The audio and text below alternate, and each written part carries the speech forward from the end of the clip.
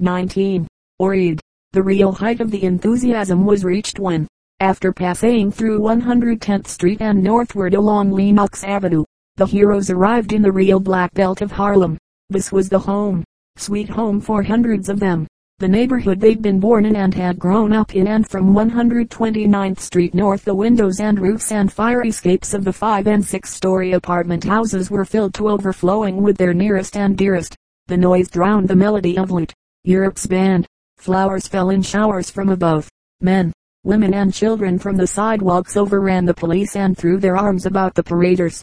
There was a swirling maelstrom of dark humanity in the avenue. In the midst of all the racket there could be caught the personal salutations. "Oh, honey. Oh, Jim. Oh, you Charlie. There's my boy. There's Daddy. How soon you coming home, son?" It took all the ability of scores of reserve policemen between 129th Street and 135th Street, where the Uptown reviewing stand was, to pry those colored enthusiasts away from their soldiermen. There was one particular cry which was taken up for blocks along this district. "Oh, you wicked Henry Johnson, you wicked mon."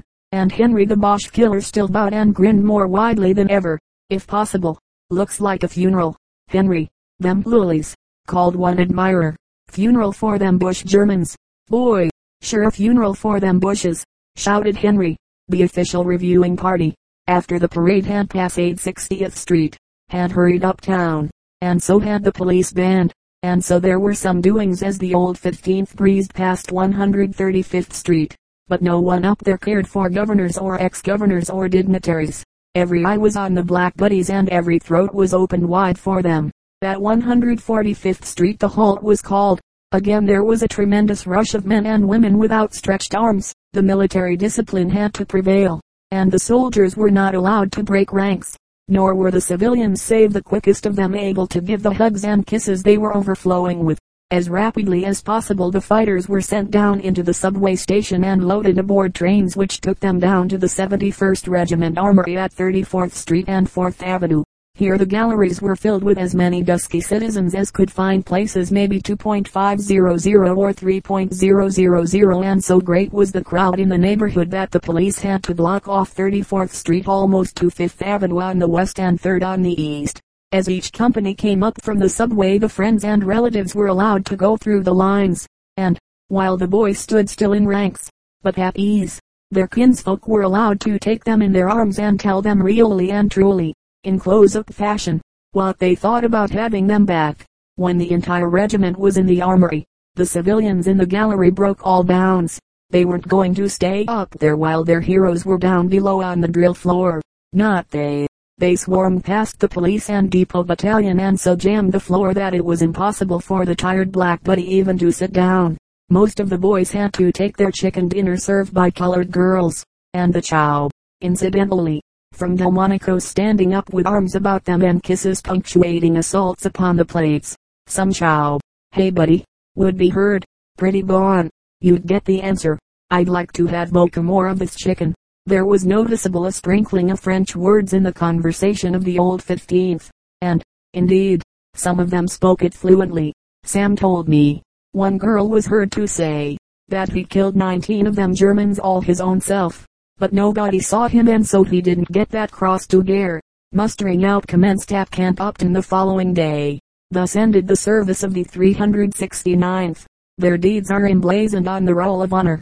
Sons and grandsons of slaves, welcomed by the plaudits of the second largest city in the world. What a record of progress in a trifle over half a century of freedom. What an augury of promise for the future of the colored race. And what an augury for the world freedom which they helped to create.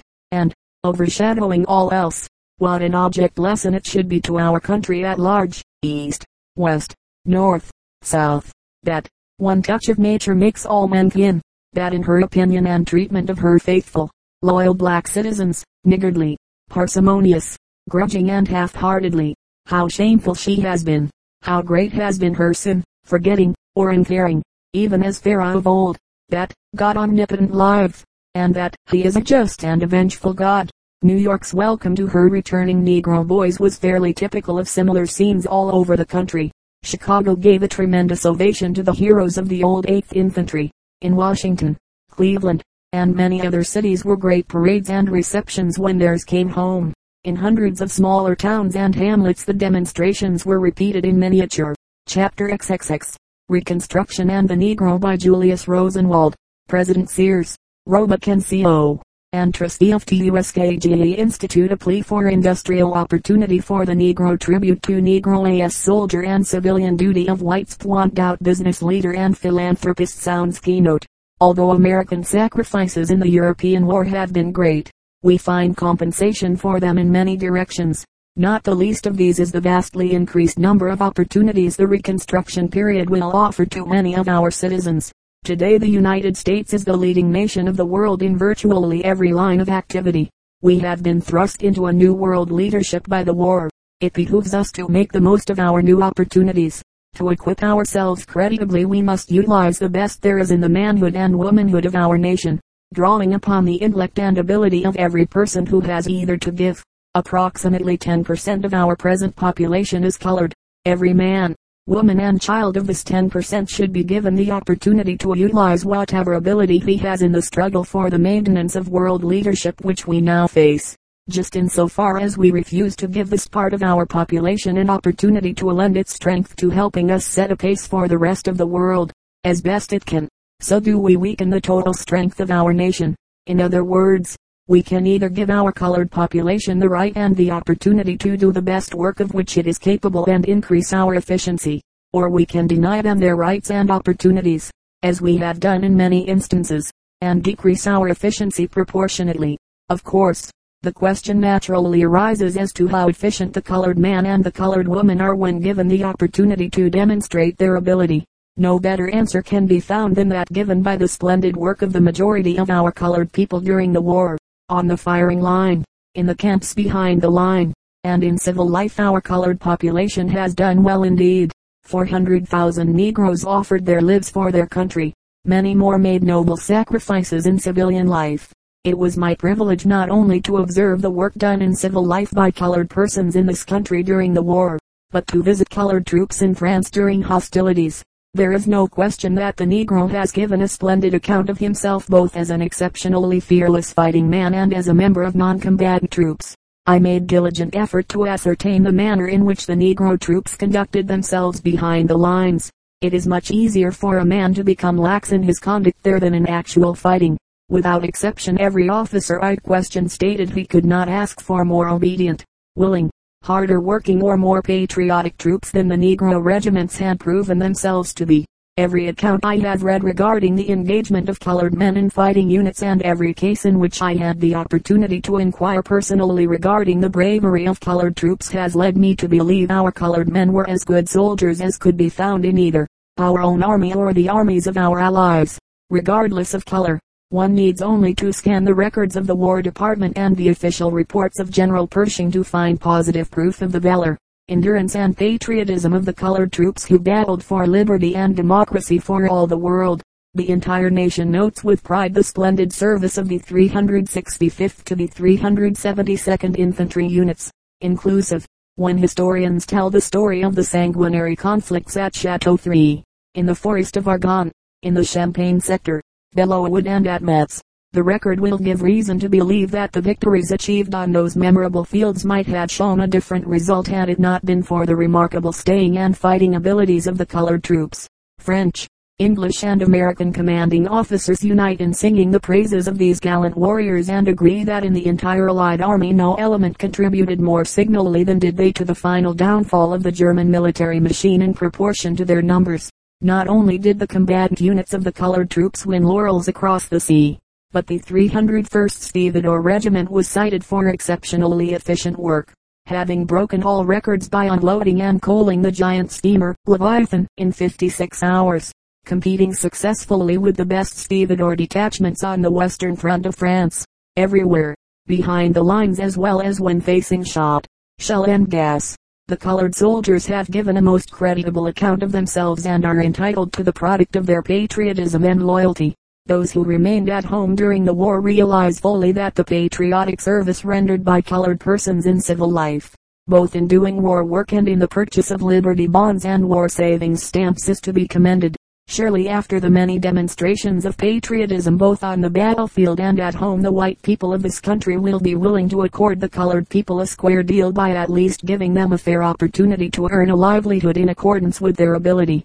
We have been asking the impossible of the colored man and the colored woman. We have demanded that they be honest, self-respecting citizens, and at the same time we have forced them into surroundings which almost make this result impossible. In many places they are deprived of a fair opportunity to obtain education or amusement in a decent environment. Only the most menial positions are offered them. An educated girl particularly has practically no opportunity to earn a livelihood in the manner for which her education fits her.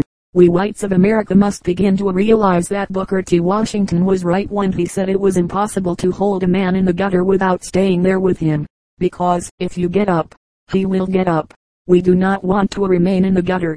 We, therefore, must help the Negro to arise. If we are to obtain the best results from colored labor, unions should admit it to their membership. It is not the universal practice to admit colored persons to unions. The result, of course, is that even if a colored man has the opportunity to learn a trade, knowing he will not be permitted to enjoy the benefits of a union, he does not have the highest incentive for learning it. The North is especially neglectful in not providing openings for the colored men in trades. In the South it is not unusual to see a colored brick mason working alongside a white brick mason. But in the North the best a colored man can hope for on a building job now is a position as a hog carrier or mortar mixer. When the alien arrives in this country, he is given opportunity for virtually every kind of employment. But the colored man who is born in the United States, and, therefore, should share in its opportunities, is not given as fair a chance as the alien worker.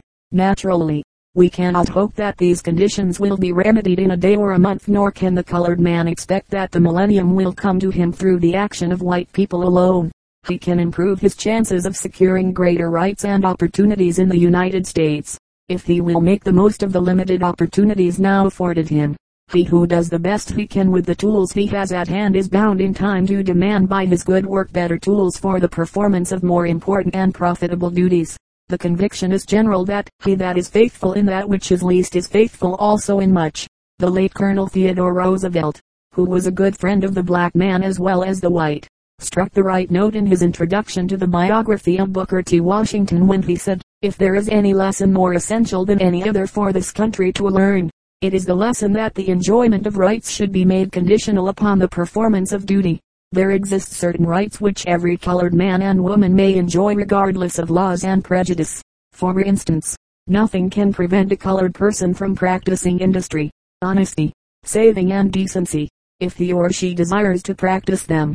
The helpfulness of the colored race to the government need not be confined to fighting in the army nor to service in the manifold domestic callings.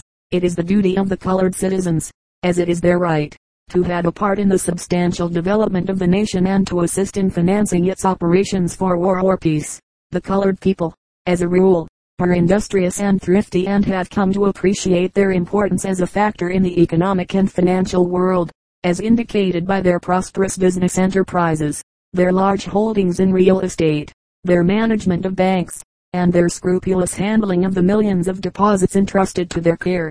This capital, saved through sacrifice, has been placed in a most generous manner at the disposal of the government throughout its period of need, and the list of corporations, fraternities and individuals who have aided in bringing success to American arms by the purchase of Liberty bonds and war savings stamps and by contributions to other war relief agencies, is indeed a long one.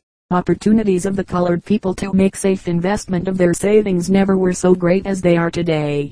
The financial program the government has entered upon and is continuing to carry out to meet the expense of the war gives a chance to save in sums as small as 25 cents and makes an investment upon which return of both principal and interest is absolutely guaranteed. Too often colored people have entrusted their savings to wholly irresponsible persons, lost them through the dishonesty of these persons, and in discouragement abandoned all attempts at saving. Today, however, there is no excuse for any man not saving a certain amount of his earnings, no matter how small it may be. It is a poor person, indeed, who cannot invest 25 cents at stated intervals in a thrift stamp. Many are able also to buy small Liberty bonds. It is a duty and a privilege for colored persons to help the government finance the war, which was for both whites and blacks. It is the particular duty of white persons, in cooperation with the most influential members of their own race, to explain these government financial plans to the colored men and women that they may make safe investments, acquire a competence, and thus become better citizens. It is my belief that the Negro soldier returning from France will be a better citizen than when he left. He will be benefited mentally and physically by his military training and experience. He will have a broader vision. He will appreciate American citizenship. He will know, I believe, that freedom, for which he risked his life and all, is not license. He will find his brothers at home who did not go overseas better for their war sacrifices. Both the soldier and the civilian have proved their devoted loyalty. Justice demands that they now be rewarded with an equal chance with the white man to climb as high in the industrial and professional world as their individual capacity warrants. Illustration: Homecoming Heroes of 8th Illinois 370th Infantry. Famous Negro fighters marching in Michigan Boulevard, Chicago Chapter XXXI. The Other Fellow's Burden. An Emancipation Day Appeal for Justice. By W. Allison Sweeney. Publisher's note: at our request, Mr. Sweeney consented to the reproduction of this poem, which with the accompanying letter from the late Dr. Booker T. Washington, and the comment by the Chicago Daily News, appeared in that newspaper just prior to New Year's Day, 1914. We regard it as a powerful argument, affecting the Negro's past condition and his interests. President Lincoln signed the Emancipation Proclamation September 22, 1862. It went into effect at the beginning of January, 1863. New Year's Day has thus become Emancipation Day to the colored people of the United States and to all members of the white race who realize the great significance of Lincoln's act of striking off the shackles of an enslaved race. Services on that day combine honor to Lincoln with appeals to the people of Lincoln's nation to grant justice to the Negro. A remarkable appeal of this sort is embodied in the poem here presented. W. Allison Sweeney, author of The Other Fellow's Burden, is well known among his people as writer, editor and lecturer. His poem, which sketches with powerful strokes the lamentable history of the colored race in America and tells of their worthy achievements in the face of discouragements, deserves a thoughtful reading by all persons. Of this poem and its author Dr. Booker T. Washington writes as follows: TUSKGA Institute, Ala, December 24, 1913. To the editor of the Chicago Daily News, I have read with sincere interest and appreciation W. Allison Sweeney's poem, The Other Fellow's Burden. All through Mr. Sweeney's poem there is an invitation put in rather a delicate and persuasive way, but nevertheless it is there, for the white man to put himself in the Negro's place and then to lay his hand upon his heart and ask how he would like for the other fellow to treat him. If every man who reads this poem will try sincerely to answer this question, I believe that Mr. Sweeney's poem will go a long way toward bringing about better and more helpful conditions. Mr. Sweeney Island, of course, a member of the Negro race and writes from what might be called the inside. He knows of Negro aspirations, of Negro strivings and of Negro accomplishments. He has had an experience of many years as writer and lecturer for and to Negroes, and he knows probably as well as anyone wherein the Negro feels that the shoe is made to pinch. The poem, it seems to me, possesses intrinsic merit, and I feel quite sure that Mr. Sweeney's appeal to the great American people for fair play will not fall upon deaf ears. Booker T. Washington. The white man's burden has been told the world, but what of the other fellows, the lion's whelp? Lest you forget, may he not lisp his, not in arrogance, not in resentment, but that truth may stand for square. This then, is the other fellow's burden, brought into existence through the enforced connivance of a helpless motherhood misused through generations, America's darkest sin. There courses through his veins in calm insistence incriminating irony of the secrecy of blighting lust, the best and the vilest blood of the South's variegated strain, her statesmen and her loafers, her chivalry and her ruffians, thus bred. His impulses twisted at the starting point by brutality and sensuous savagery. Should he be crucified? Is it a cause for wonder if beneath his skin of many hues, black, brown, yellow, white, flows the sullen flood of resentment for prenatal wrong and forced humility?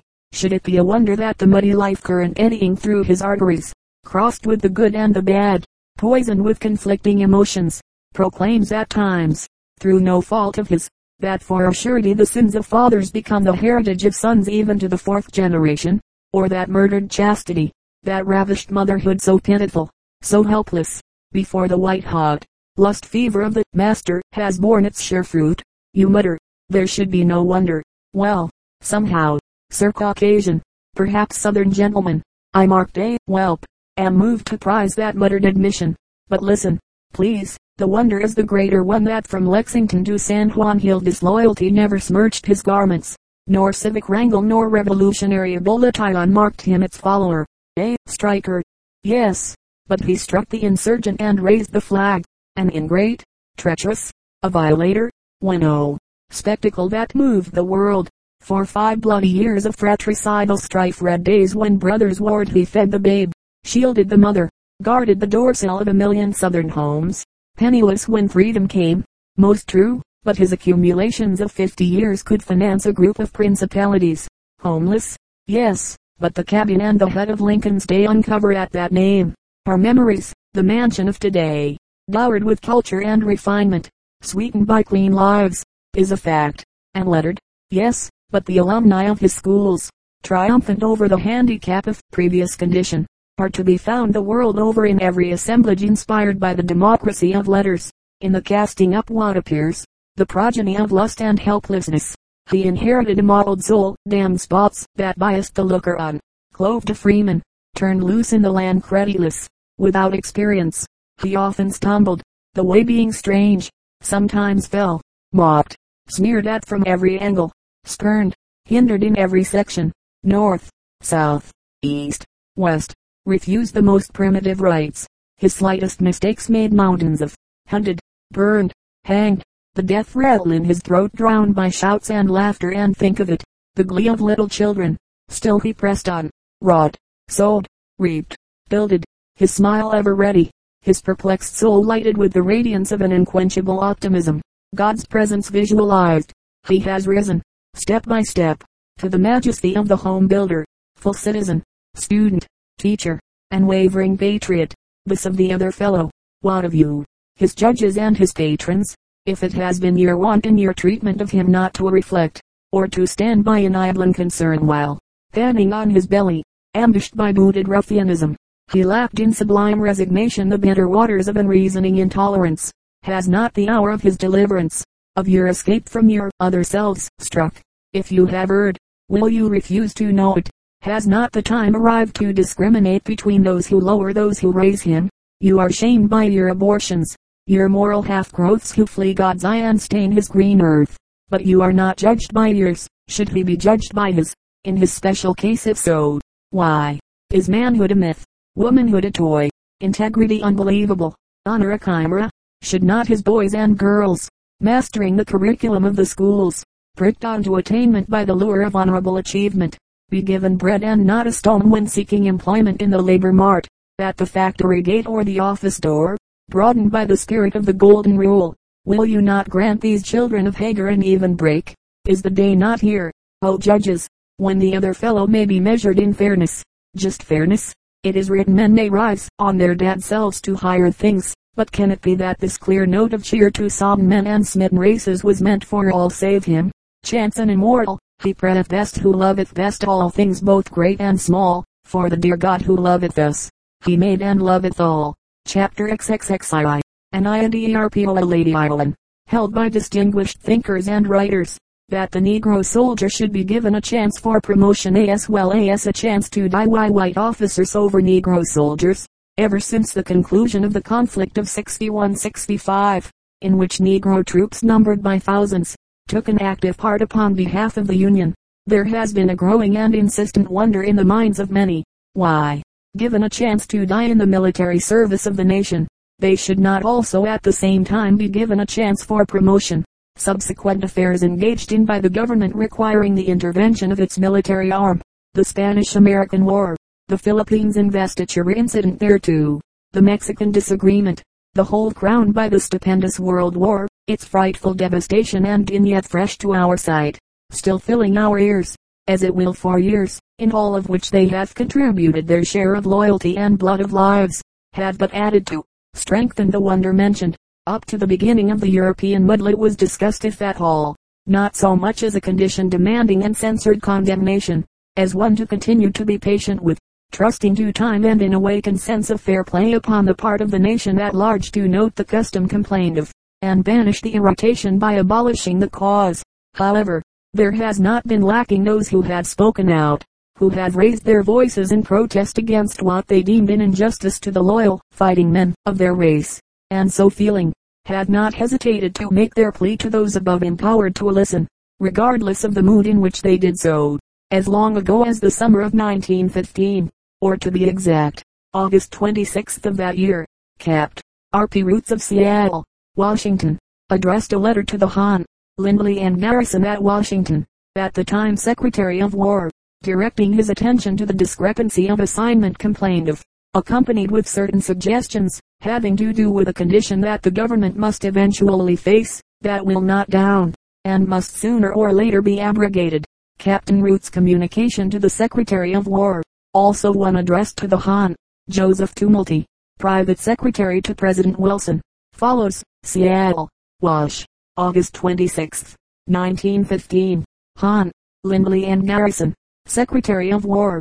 Dear Sir, as an ex-officer of the Spanish-American War, having served as Captain of Company E of the 8th Illinois Volunteers, I am taking the liberty to ask that, if you should recommend any increase in the army, you give the Negro a chance in the manner, and for reasons I shall further explain. You will notice by my service with the 8th Illinois that I am a colored man, and as such am offering these suggestions, which, in the main, are just, if the increase is sufficient, we should have 2 coast artillery companies, 1 regiment of field artillery. In these branches we are not represented at all. 1 regiment of cavalry, the above to be embodied in the regular army and to be officered as you think fit.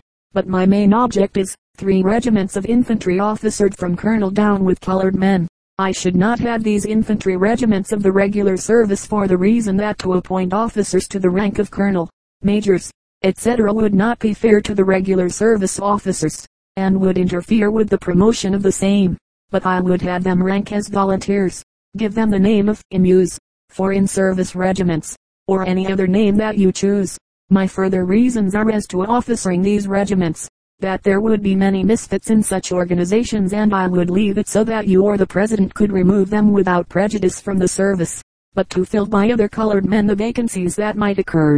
I should officer these regiments with Spanish War veterans, non-commissioned officers of the retired and regulars, but should appoint all to-be lieutenants from the schools of the country giving military training. The to-be lieutenants upon passing the regular army examination could be placed in the eligible list of the regular army, but not until at least 2 years service with these regiments. You could set a time limit on these regiments if you so desire, say 10 or 12 years duration, either mustered out or in the regular service. Now, Mr. Secretary, I have striven to meet any objections which might be made by the army on account of social prejudice, etc. With this thought I should send these regiments to some foreign post to serve where there are dark races, to the Philippines, Mexico, or Haiti. The object lesson would be marked politically, both at home and abroad. The 48th and 49th regiments organized in 1899 and sent to Philippines were unsatisfactory because of there being 3 social lines of separation in those organizations. The field and staff of these regiments were white, and the line officers were colored. In a social way the line officers were entirely ignored, and even officially were treated very little better than enlisted men or with